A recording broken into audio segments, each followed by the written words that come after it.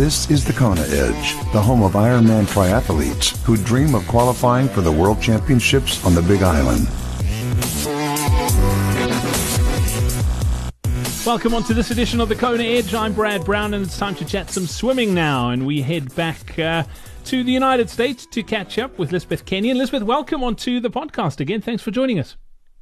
Oh, no problem at all. Thank you. So let's talk about your swim. You mentioned that growing up you swam a bit, but has it been something that's come fairly naturally to you? Yes, yes, indeed. I swam in high school. I wasn't very good. My sister was very good. She was a Norwegian champion, and she was recruited to a Division I double NCAA school here in the U.S. She's very, very good. So I basically just went around, watching her race, and but I'm very comfortable in the water, and I like to surf. So rough water swims are actually pretty good for me. It's interesting you say rough water swims, because one thing I read about you is you said the swim at Kona is quite hectic. The swim starts. It's something else, that, isn't it? Oh, it's terrible. One word describes it. It's beautiful to look at when you're swimming on your own, but that washing machine to start with is crazy. Oh, it is so crazy. And actually, interestingly enough, Kona has changed from a mass start to 4 different starts: yep. The pro men, the pro women, and now the amateur men start before the amateur women, I think by 15 minutes. And I don't like that at all. I liked the huge, massive start because it would work itself out after maybe 15 minutes, and then it wouldn't be so bad. But now the women start afterwards, and you catch up to the back of packers of the men, and you have this discrepancy in speeds, and it's really, really terrible. Absolutely. Elizabeth, over the years, can you put it down to a couple of things that you've done in the water that you think have really improved your swim? Well, I'd like to actually say that what I would like to do is spend more time in the water. I know that is what I need to do. I think that I actually haven't improved much. I have kept the status quo, which I guess when you get older, it's kind of like improving because you haven't slowed down.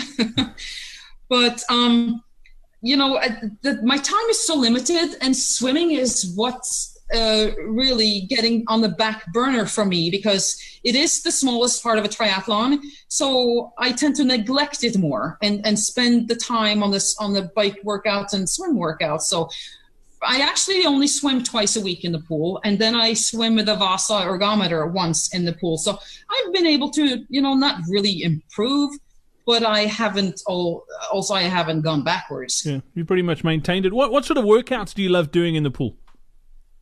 Yeah, so my favorite one is like when the taper starts and you start to.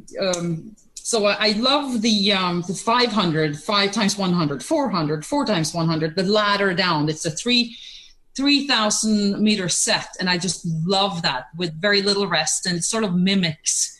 You can go a little faster than Ironman pace because it's shorter, but it sort of mimics the distance. It's very sort of distance specific. So I love that set. And I also love doing sort of in the beginning, I love doing these, maybe a 400, and you sprint 25 and you go easy 25, and you just do that for durations, and you come back and you make those longer and longer.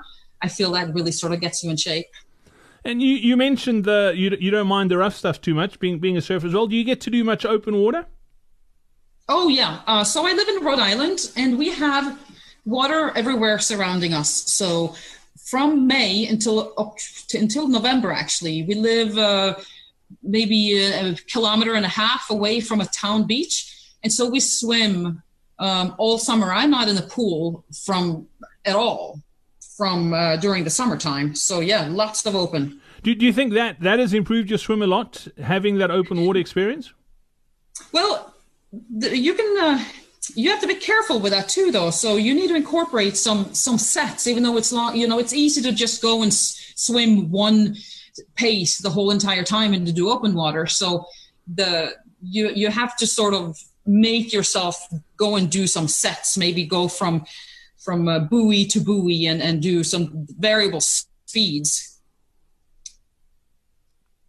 And from a technique perspective, I mean, having that open water experience and sighting, I mean, that must give you a bit of an advantage going into Kona over someone who's just done pool swimming.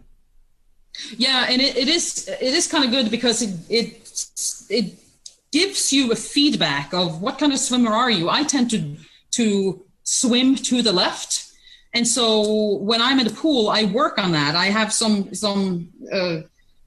errors in my technique that I work on, and so when you go to open water and you swim so much open water, those things become very obvious to you.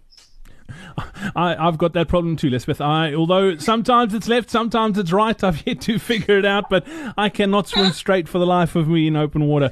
It will be something I will improve of, that I've got no doubt. But Lisbeth, thank you so much for your time on this edition of the Kona Edge. I look forward to chatting about your bike next time out. Thank you. We hope you enjoyed this episode of the Kona Edge. If you want to improve your swim, be sure to check out our next free live online swim seminar. Get to thekonaedge.com/swim seminar to sign up now.